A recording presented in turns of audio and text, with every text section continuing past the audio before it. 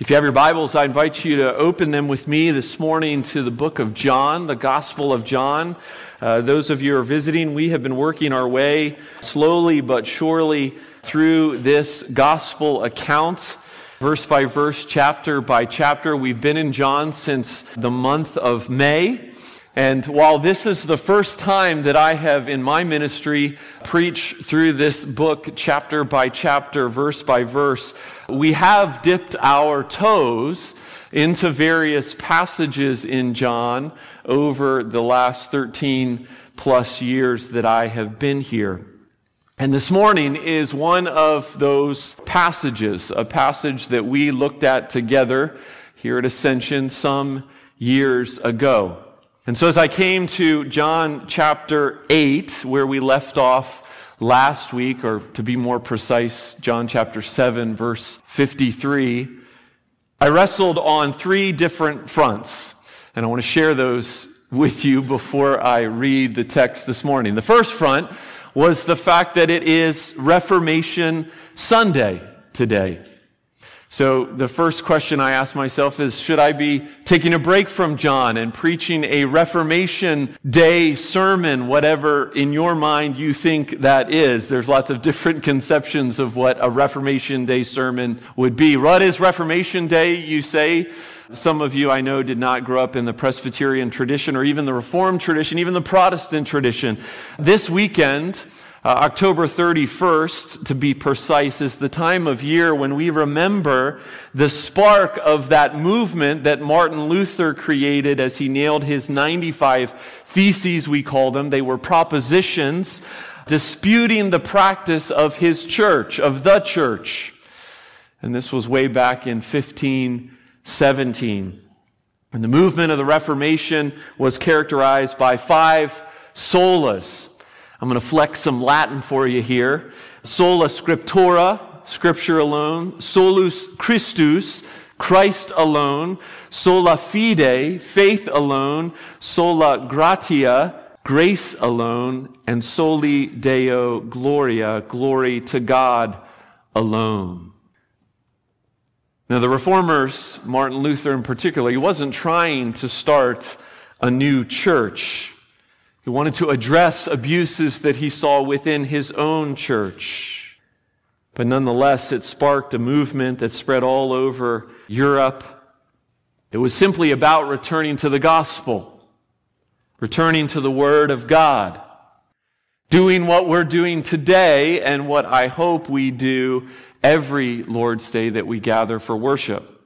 So while I could have done something out of the ordinary, it seemed to me that just pressing on in the Word of God, doing what we do week in and week out, would indeed be a celebration of the Reformation and of their intent. Well, secondly, the second front that I wrestled with this week was, we looked at this passage years ago, so do we simply skip it and move on? Well, simply put, I just didn't want to. I love this passage too much. I love talking about this story. And many of you weren't here when we went through it last years ago, and frankly, some of you that were here weren't listening anyway. And so this is your second chance to hear the message of this text. But particularly as we're preaching through John, it is, I think, even more powerfully conveyed, the message of it, as it's situated where we've been and where we're going and what John has been showing us. And the third front of wrestling, which I actually settled some long time ago, has to do with our passage specifically. If you have your Bibles open, you might notice that there are these big old brackets that are in your Bible that say this: the earliest manuscripts do not include. It's like this big warning label or disclaimer before you come to this story. Now, I don't want to get too much in the weeds of textual criticism. Textual criticism has to do with, as they have compiled these manuscripts, the scholars years ago, as they verify what manuscripts include what and what little grammatical errors there are and what fits where. I don't want to go too much into those weeds, but I do want to say That there are passages, there are chunks of scripture, of stories that are found in manuscripts that don't appear in your English Bible.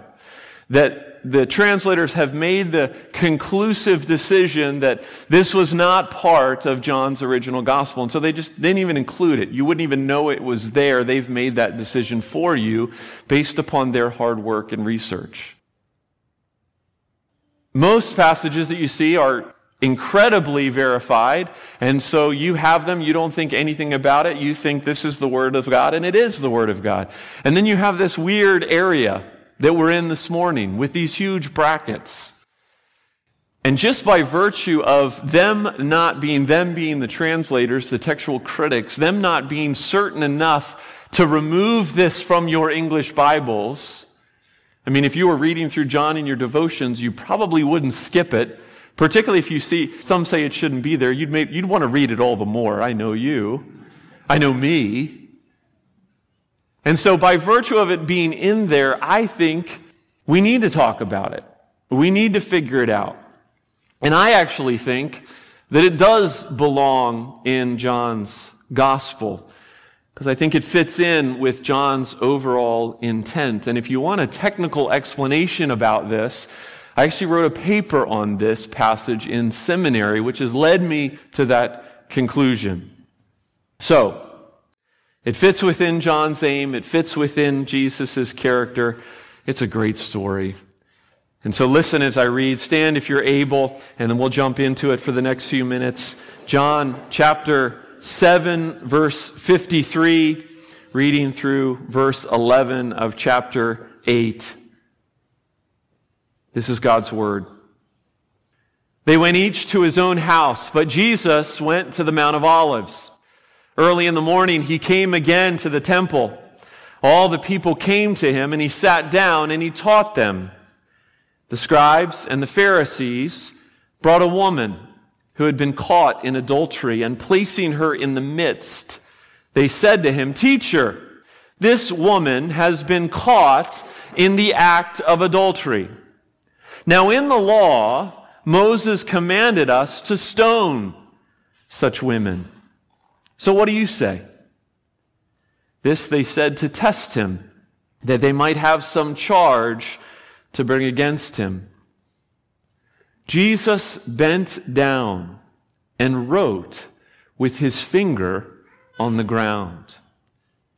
And as they continued to ask him, he stood up and he said to them, "Let him who is without sin among you be the first to throw a stone at her." And once more he bent down and wrote on the ground. But when they heard it, they went away one by one, beginning with the older ones. And Jesus was left alone with the woman standing before him. Jesus stood up and said to her, "Woman, where are they? Has no one condemned you?" She said, "No one, Lord." And Jesus said, "Neither do I condemn you. Go, and from now on, sin no more." Amen. This is the word of the Lord. Thanks be to God. Please go ahead and be seated. Justice. We want justice. We want justice. How many times have we heard those words chanted on the evening news, or seen the signs with those three words being waved about in various instances in our culture? It's a good thing, right? Justice. We're hardwired to want justice. I think it's one of the reasons why I love the show Cops so much. I love to see justice being meted out, as long as it's someone else and not me. Justice is, by definition, the quality of being fair or properly administrating the law. I plant justice in your minds this morning because it's justice that is at the heart of the story that I just read. It's this theme of justice that I want to set our hearts on for a few minutes this morning. Two truths guide us as we walk through this passage. Two truths that I think expose our own hearts and reveal our Savior to us. And the first one is this: we can't handle true justice. You and I cannot handle true justice. I remind you that Jesus' ministry at this point, as we've been working our way through it, is in full swing. He told his mother some time ago that his time had not yet come. He repeated it a couple times. And now we might say, it is coming. The time is drawing near.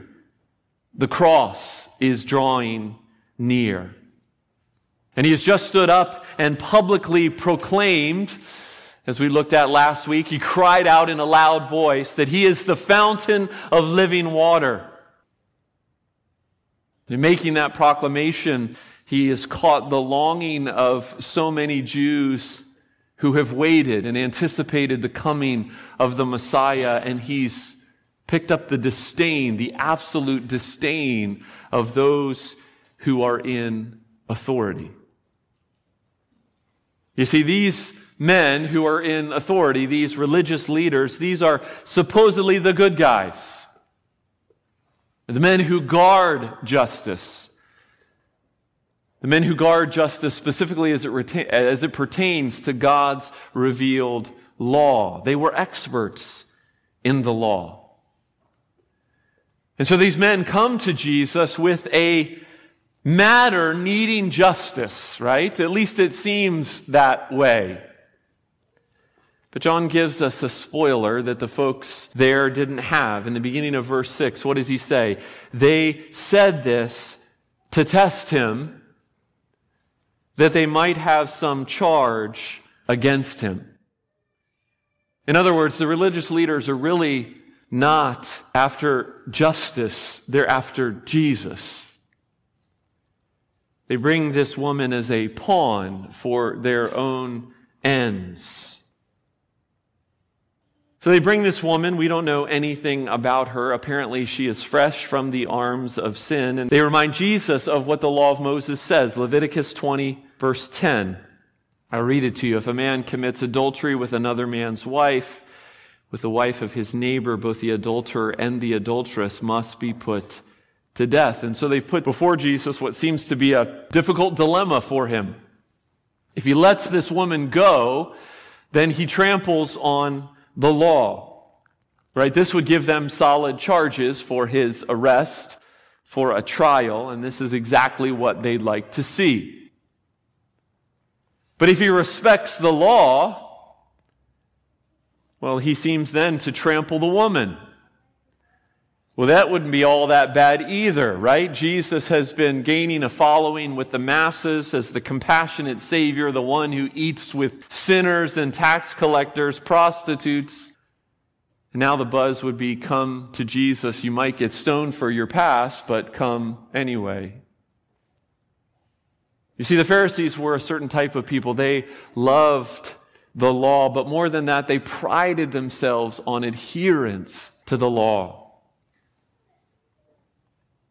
And yet Jesus came because the law couldn't save them. It couldn't save us. It never could, and it never will. And so Jesus, with this seeming dilemma that is put before him, he exposes these men. First of all, the fact that they've nabbed this woman while Jesus is in town seems a little bit fishy. The law stated that at least 2 witnesses had to catch the couple in the act. And that doesn't excuse her from doing it if she did indeed do it, but certainly the timing of the whole scenario seems a bit questionable. Secondly, where is the man?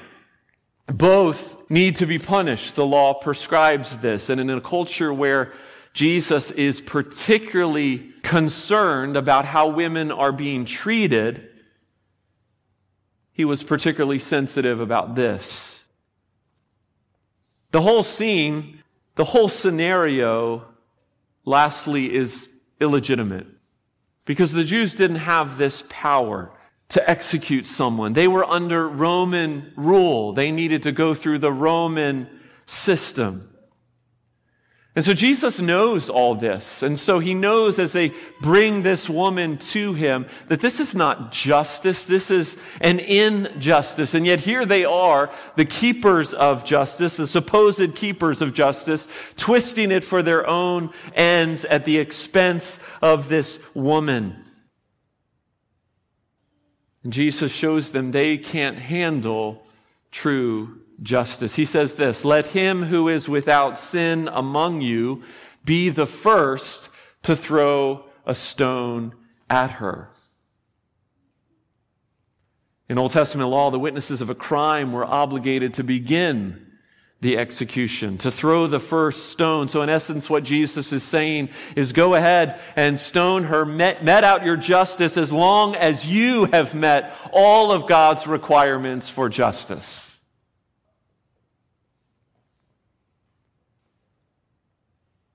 And we say, whoa, wait a minute.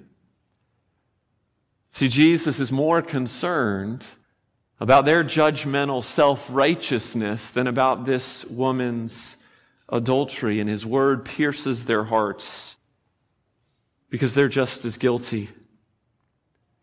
And with their consciences accused, they simply leave. The older ones first, which is an interesting note. So what's the takeaway for us in this scene? Well, first of all, how easily I'm a closet Pharisee. How easily we can feel justified in our own actions, quick to judge, quick to mishandle those who fall, our own judgmental self-righteousness, how easily we fall prey to this same kind of mindset. We love justice, but as I said, we don't want it in regards to ourselves. But also, I think one of the takeaways, in contrast to my own Pharisaical heart, is to not miss the compassion, the radical, unbelievable grace of the Lord Jesus in this scenario. Extended to the least worthy, the ones who are caught red-handed. I'm going to talk in a moment about the theological significance of what Jesus did before these men left, but I want you to just feel and let sink in the relational impact of what Jesus does here. And it goes back to last week. It goes back to our attitude towards the broken, towards those who are thirsty, those who just want to drink, even if they're pursuing that drink in the wrong manner. They're just thirsty like we are. And here's this woman. She stands before this group of men, shamed, fearful, with the eyes of everyone boring into her. And what does Jesus do? Where does that gaze suddenly go? It goes away from her and it goes to Jesus. What in the world is he doing? What in the world is he doing? You see, Jesus makes himself the focal point in this scenario. And that's the segue into the second truth, that in Jesus, mercy and justice kiss. In Jesus, mercy and justice kiss. You see, this is not so much about a woman who doesn't get what she deserves or a bunch of religious leaders who do get what they deserve. It's about these things show us Jesus. Remember John's purpose. We've talked about it several different times as we've gone through this book. John 20, verse 31, I write these things that you may believe that Jesus is the Christ, and that in believing you may have life in his name. And so John intentionally fills his gospel with all of these signs of Jesus that point to the fact that he is the Christ. And he disperses all these significant teaching events where Jesus speaks to the fact that he is the Christ. And part of that is that John, and we've seen it multiple times as we've worked through these first 7 chapters, is that John compares Moses, one of the most significant figures in the Old Testament, the receiver of God's law. He compares Moses to Jesus. Or Jesus does that himself through his own words. Let me remind you of just a few. In John chapter 1, verse 17, it's the first mention of Moses in the gospel. He writes, "For the law was given through Moses, grace and truth through Jesus Christ." In chapter 5, verse 46, we have Jesus comparing his ministry to that of Moses, saying that he is the very fulfillment of what Moses wrote about. And then most recently, John chapter 7, verse 19, Jesus asked the crowd at the temple, "Has not Moses given you the law? Yet not one of you keeps the law. Why are you trying to kill me?" You see, each of these comparisons between Jesus and Moses,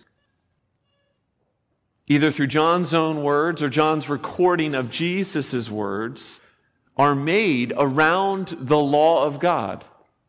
Moses and the law, Jesus and the law. And John has made a point to contrast Jesus with Moses, particularly in regards to the law.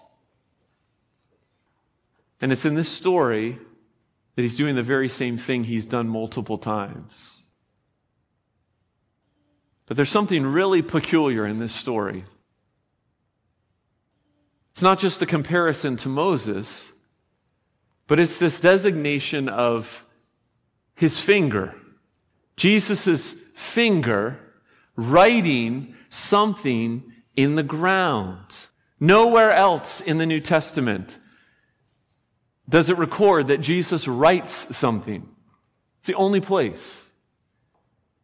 Jesus stooped to the ground, took the attention off of the woman, and wrote with his finger something in the ground. We don't know what he writes. There are all kinds of speculation about what he writes. Did he write down their sins? Did he write down what the law specifically demands? Did he write down his verdict? It doesn't matter really what he wrote. You can ask him that when you meet him face to face. It only matters that he wrote. And it only matters that he wrote with his finger. Now, is John just being super descriptive? So we don't imagine Jesus like trying to find a stick and writing with a stick? Or is he making some point by designating Jesus' finger? Well, in the Septuagint, which is the Greek translation of the Hebrew Old Testament, we find the word translated as finger mentioned in only 2 contexts.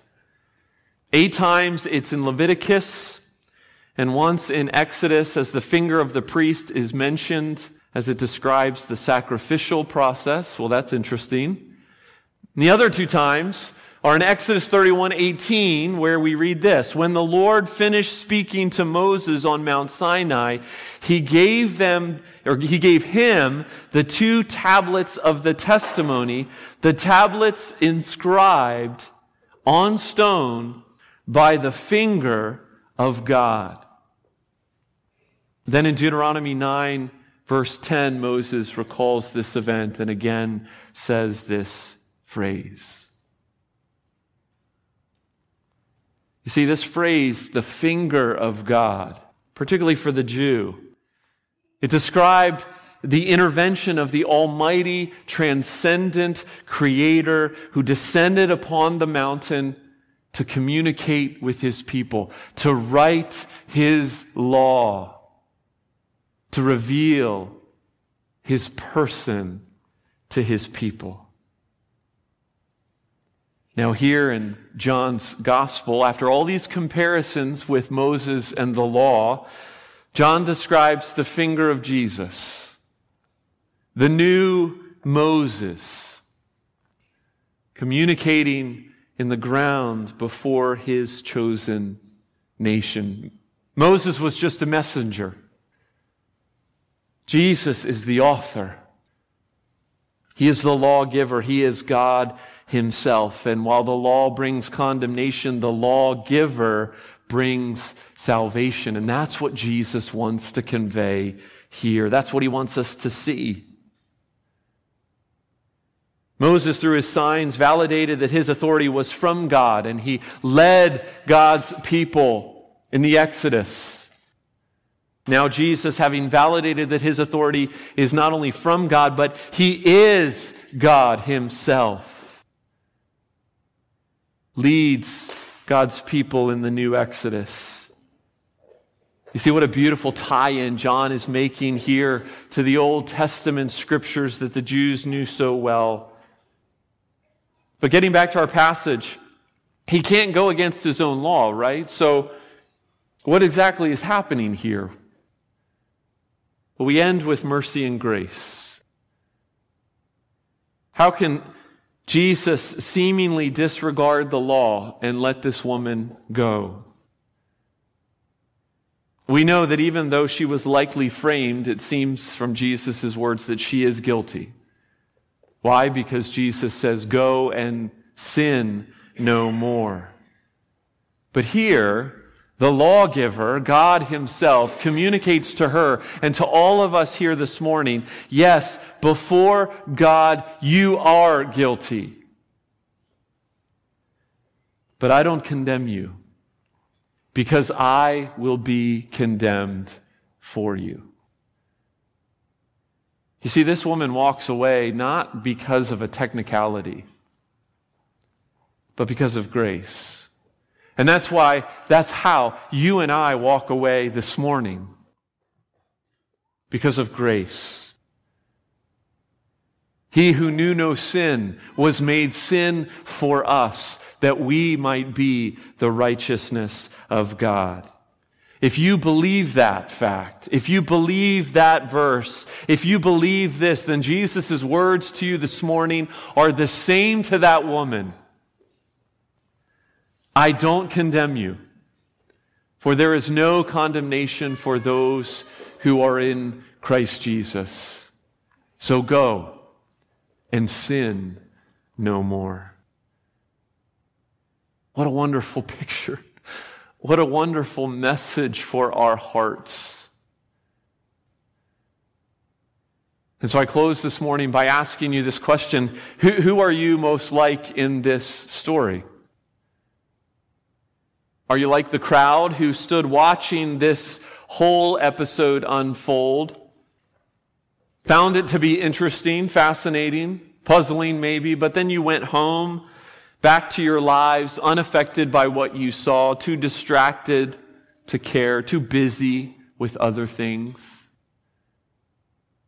Maybe you're like the leaders, judgmental, prideful, lacking compassion, and yet humbled at the exposure of your own hearts before Jesus. I said last time that we went through this passage, the best person to be in this story is the woman. The sinful woman who came humiliated but left changed, forgiven and restored, and now free to turn from her sin and to live a life of gratitude following her Savior. See, the gospel proclaims to all of us this morning that whatever you've done, there is grace enough because He has paid it all. So true justice we can't handle. And that's why Jesus took it upon Himself. And now because of His sacrifice in His grace, He now offers it to you. And He says, receive it. Bask in it. Rest in it. And go and sin no more. Amen. Let's pray. Heavenly Father, we confess that we need to be reminded of the sweetness of your grace, of the comprehensive nature of your mercy. For you are not a God who just sweeps sin under the carpet, but you are a God who deals with sin justly. And yet we have not felt that justice come down upon our heads. We have simply learned and grabbed a hold of the fact that that justice has fallen on the head of our Savior. And so we thank you once again for a gospel so sweet, so deep, so high, so wide and long. Father, forgive us for living so carelessly in the face of such mercy and grace. And may we leave this place not only filled with what you have done for us, but motivated indeed to go and sin no more, to put off and to put on your righteousness and your character and the fruit of your Spirit. Oh, Father, do your work, as I prayed earlier, do your work in the lives of your people, no matter what they need. And for those who have never heard such good news, in their shame, in their guilt, may they hear and feel the forgiveness of Christ for them. And may they turn and cling to who you are. For indeed, today is the day of salvation. Father, I pray all these things with thanksgiving in the name of Jesus, our Savior. Amen.